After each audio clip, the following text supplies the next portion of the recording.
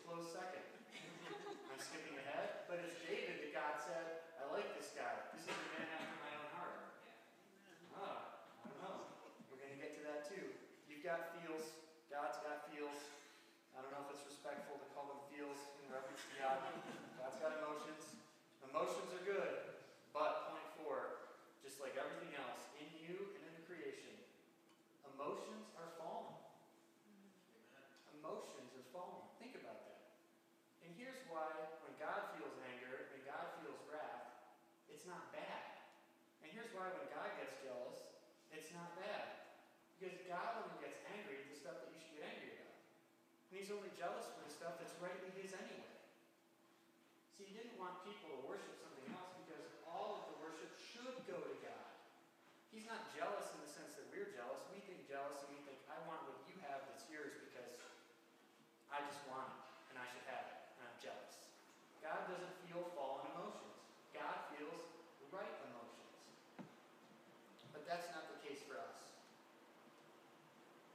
Because emotions are fallen, they have to be managed. Point 5, and this is probably, should have been in bold print. Emotions have to be managed.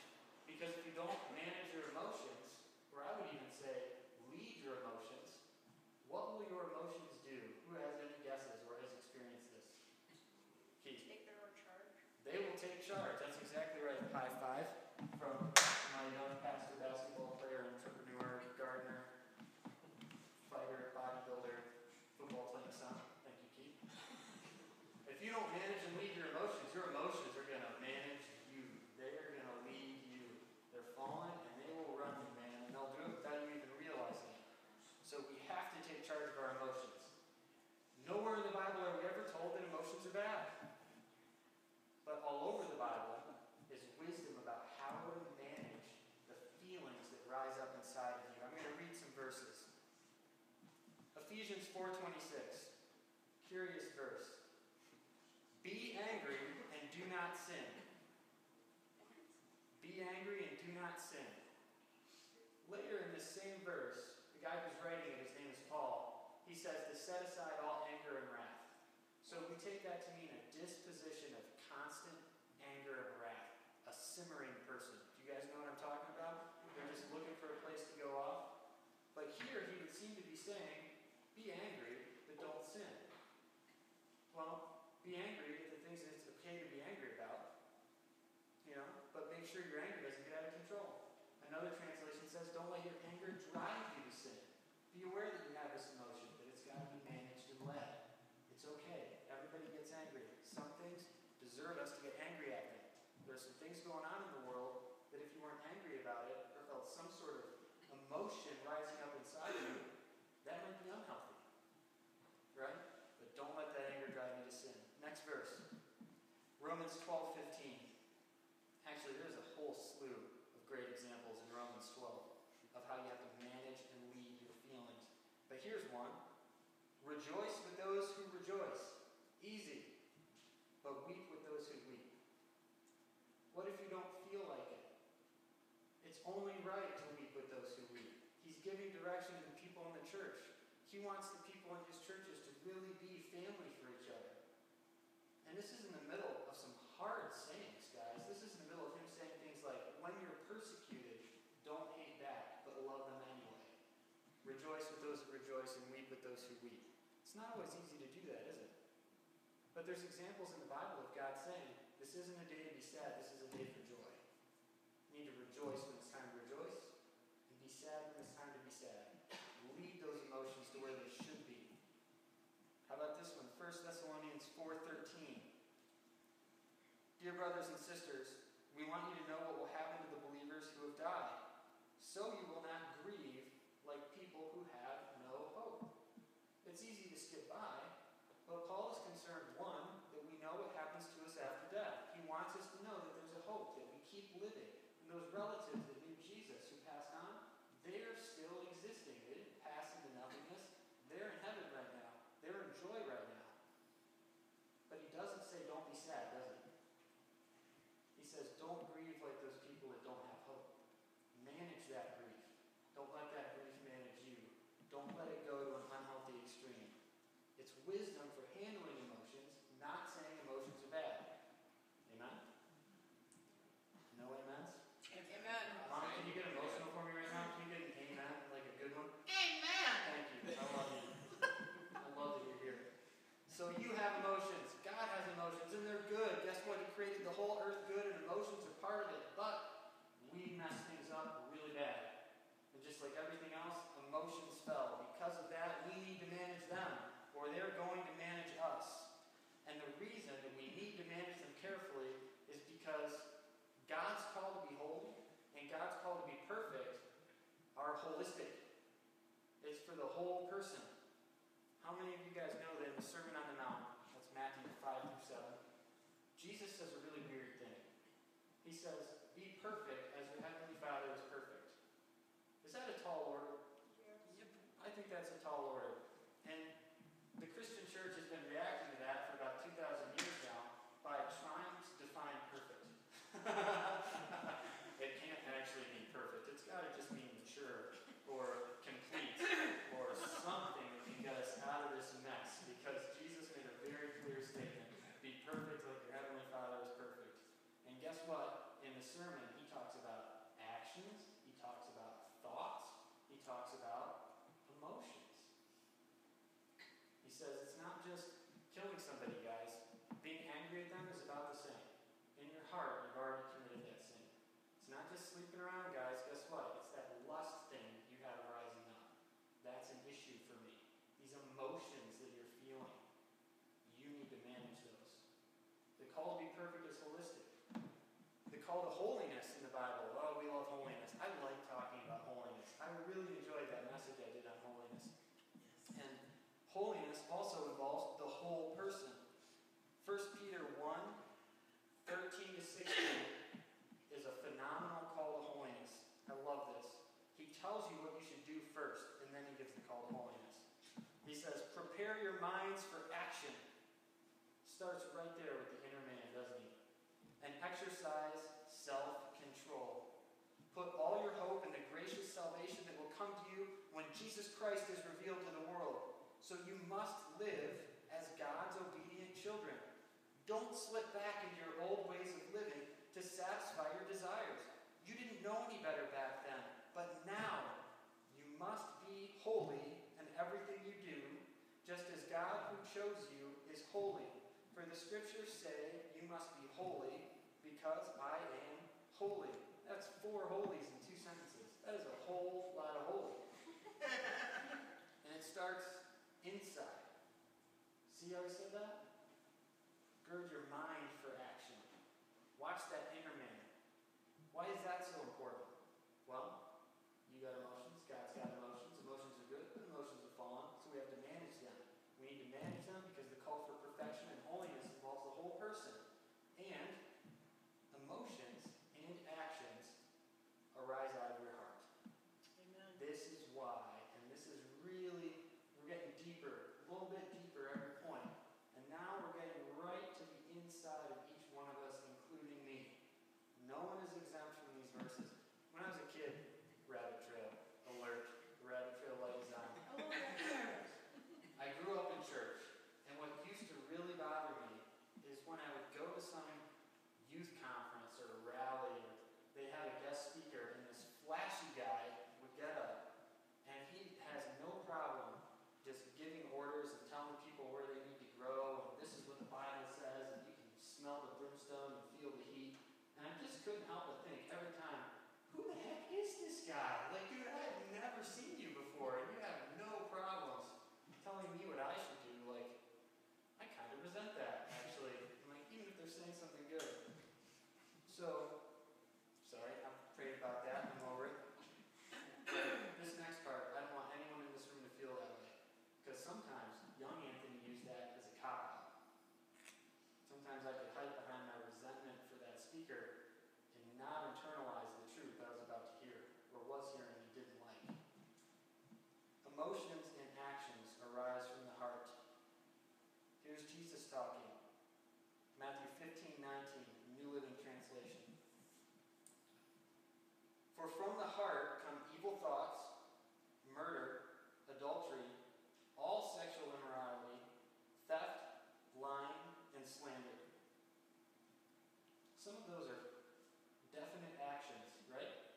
Like theft is hard to confine to your heart. But he's saying the root of all that stuff starts in you. It starts in here. This is where the seed is right now, and it's starting to grow.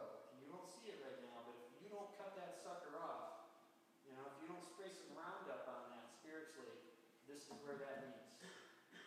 Reiterating the same point, Mark records Jesus saying this in chapter 7 of his gospel. For from within, out of the heart of man, come evil thoughts, sexual immorality, theft, murder, remembers Jesus saying some other stuff too. Coveting, wickedness, deceit, sensuality, envy, slander, pride, foolishness. All these evil things come from within, and they defile a person. Some of these should make us a little uncomfortable simply because they're not outright actions. Pride could arguably call an emotion. You feel arrogant. You feel prideful. Coveting could be an emotion. You feel covetous. You feel envious. Emotions have to be managed. They were created good, but they are fallen. If we don't manage and lead them, they will manage and lead us. And all kinds of nastiness starts from right in here. This is like the garden of your soul, and fruit is going to come out. What kind of fruit comes out of this garden in your heart is up to you. Amen. Remember Keith's root for vegetables. Kale. We want kale. Good, wholesome kale come out of our hearts. Deep breath. Okay. Remember how I said the call for perfection and the call for holiness involves the whole you? It's not just what you do. It's what you think and how you feel. I've got some good news. Mark Morris reminded me that in John 10, when Jesus said, I've come to bring them life and life more abundantly, that refers to the whole person too. Jesus' plan is for us to come alive physically, mentally, spiritually, and emotionally. See, it's not just a call to go fix it yourself. Jesus is coming alongside us, and he wants us to be emotionally healthy as well. He's on our side, and he's helping. Because of that, he's given us some advice. Can you imagine that? Advice in the Bible about how to be healthy and live right? It's crazy. And we're going to get that with our next point. Reiterating, beating this dead horse till it's real dead. You have emotions and God has emotions, and they're good. They're fallen. They need to be managed, and if you don't, they'll manage you. They need to be managed because perfection and holiness involve what you think and what you feel as well as what you do, and because everything arises from the heart. Point 8, I didn't know what to call it, so I just wrote a sentence. Remember how I said this was your garden? This is where things are being planted all the time and fruit's going to come? I realized that if you had a heart that was like a rose garden, it really wouldn't matter from which direction the wind kicked up. It's going to be rosy. It's going to smell rosy. If your heart is full of sewage, you just hope there's no wind in it. Because it's going to be crappy. I had to do it. I had to do it. Point 8. Make sure your heart's full of good stuff. Make sure your heart's full of good stuff. Here's some wisdom from Paul. I've read a lot of Bible. As I was writing this, I thought, this is probably just way too much Bible. And then I thought, that's crazy. So I just went with all the Bible, man. Here's some wisdom from Paul about how to take care of your heart. This is tending the garden, guys. Philippians 4:4-9. Step 1. Always be full of joy in the Lord. I say it again. Rejoice. Hard not to think of that as an emotional state, okay? Okay. All right. Let everyone see that you are considerate in all you do. Remember, the Lord is coming soon. Don't worry about anything.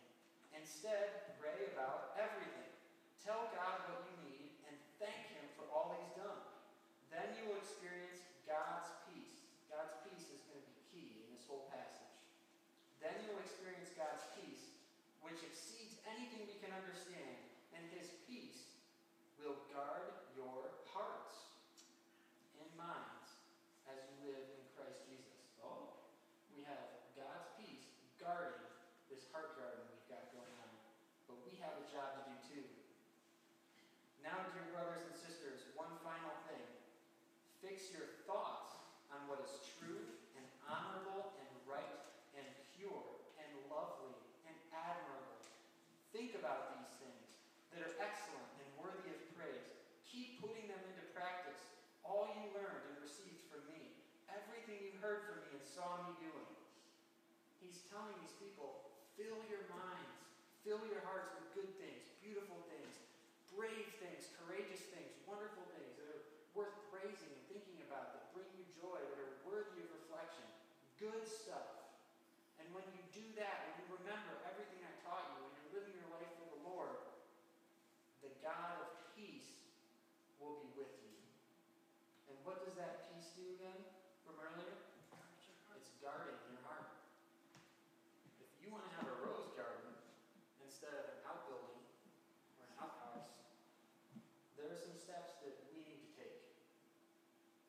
And if we're not careful about what we're putting in our heart and what we're putting in our head, a little fertilizer is probably a good thing, but after a while, the whole plot of manure is not a garden, guys.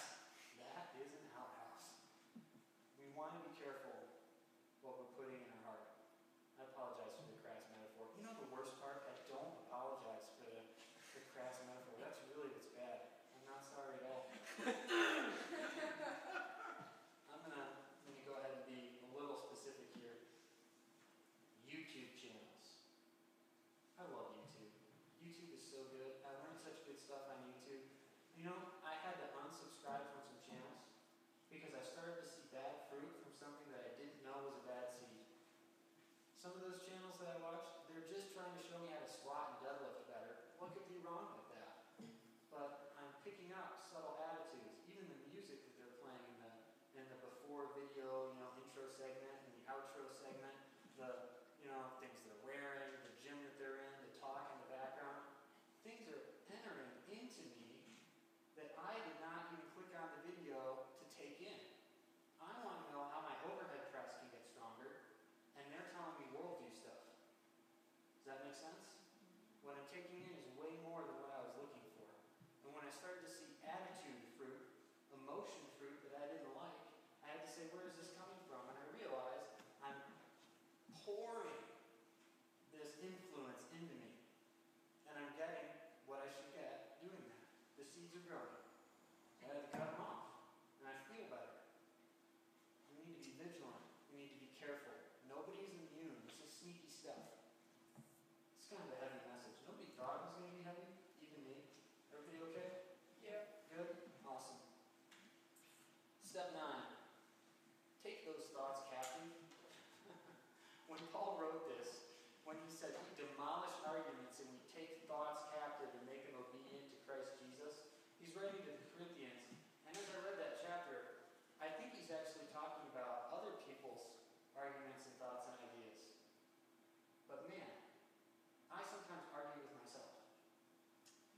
Your emotions are not what you want them to be. We need to take our own thoughts captive. When we feel something or have an emotion that we think is out of line, guess what? It probably is. It's like having a rat loose in your house. You gotta chase it, grab it, get it out of there. Rats multiply, and I don't want any in here. Make sense? Amen. Makes sense. Capiche. God bless you. Thank you so much. I wanted to say that. So we all have emotions. God has them. They're good. But they're fallen. So we need to manage them and lead them, or they're going to manage and lead us. That's right. We need to do that because holiness and perfection require the whole person. Luckily, so does Jesus' promise to give us life. Emotions and everything else arise from the heart, so we need to be careful what we're putting into it. Take those thoughts captive. And point 10 is just some advice that I found myself giving to Keith in the car, and I thought it'd be a great way to end this message. We were talking about his life skills class, and they're talking about emotions and life skills. And some of the stuff they teach in life skills is crazy. You know that? But as we were talking, I realized I actually have an inborn theory of how to be healthy emotionally that I never knew I had until I was talking to my 12-year-old. And it's real simple. I'm going to share it with you. This is Anthony's opinion. We've got the opinion light on right now. Feel the correct emotion. God never has to worry about this. But he's good and he's perfect, and we're not. So we need to make sure we're feeling the correct emotion. 2, another thing God doesn't ever have to worry about, but we do. You need to make sure you're feeling it. Oh, he remembers. My son remembers. Amen. We need to make sure we're feeling the correct emotion at the correct intensity. And the third thing is, do you remember, Keith?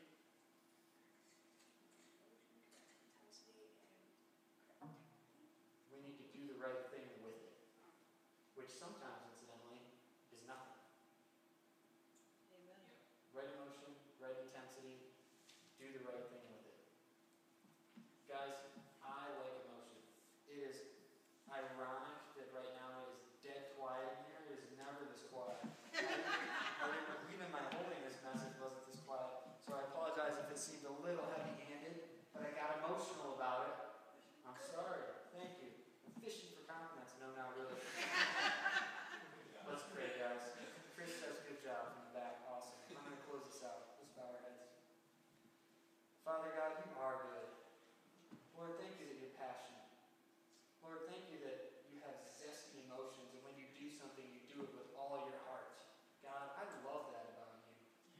The more I get to know you, God, the more I love you. The more I like you, the more I think you're awesome.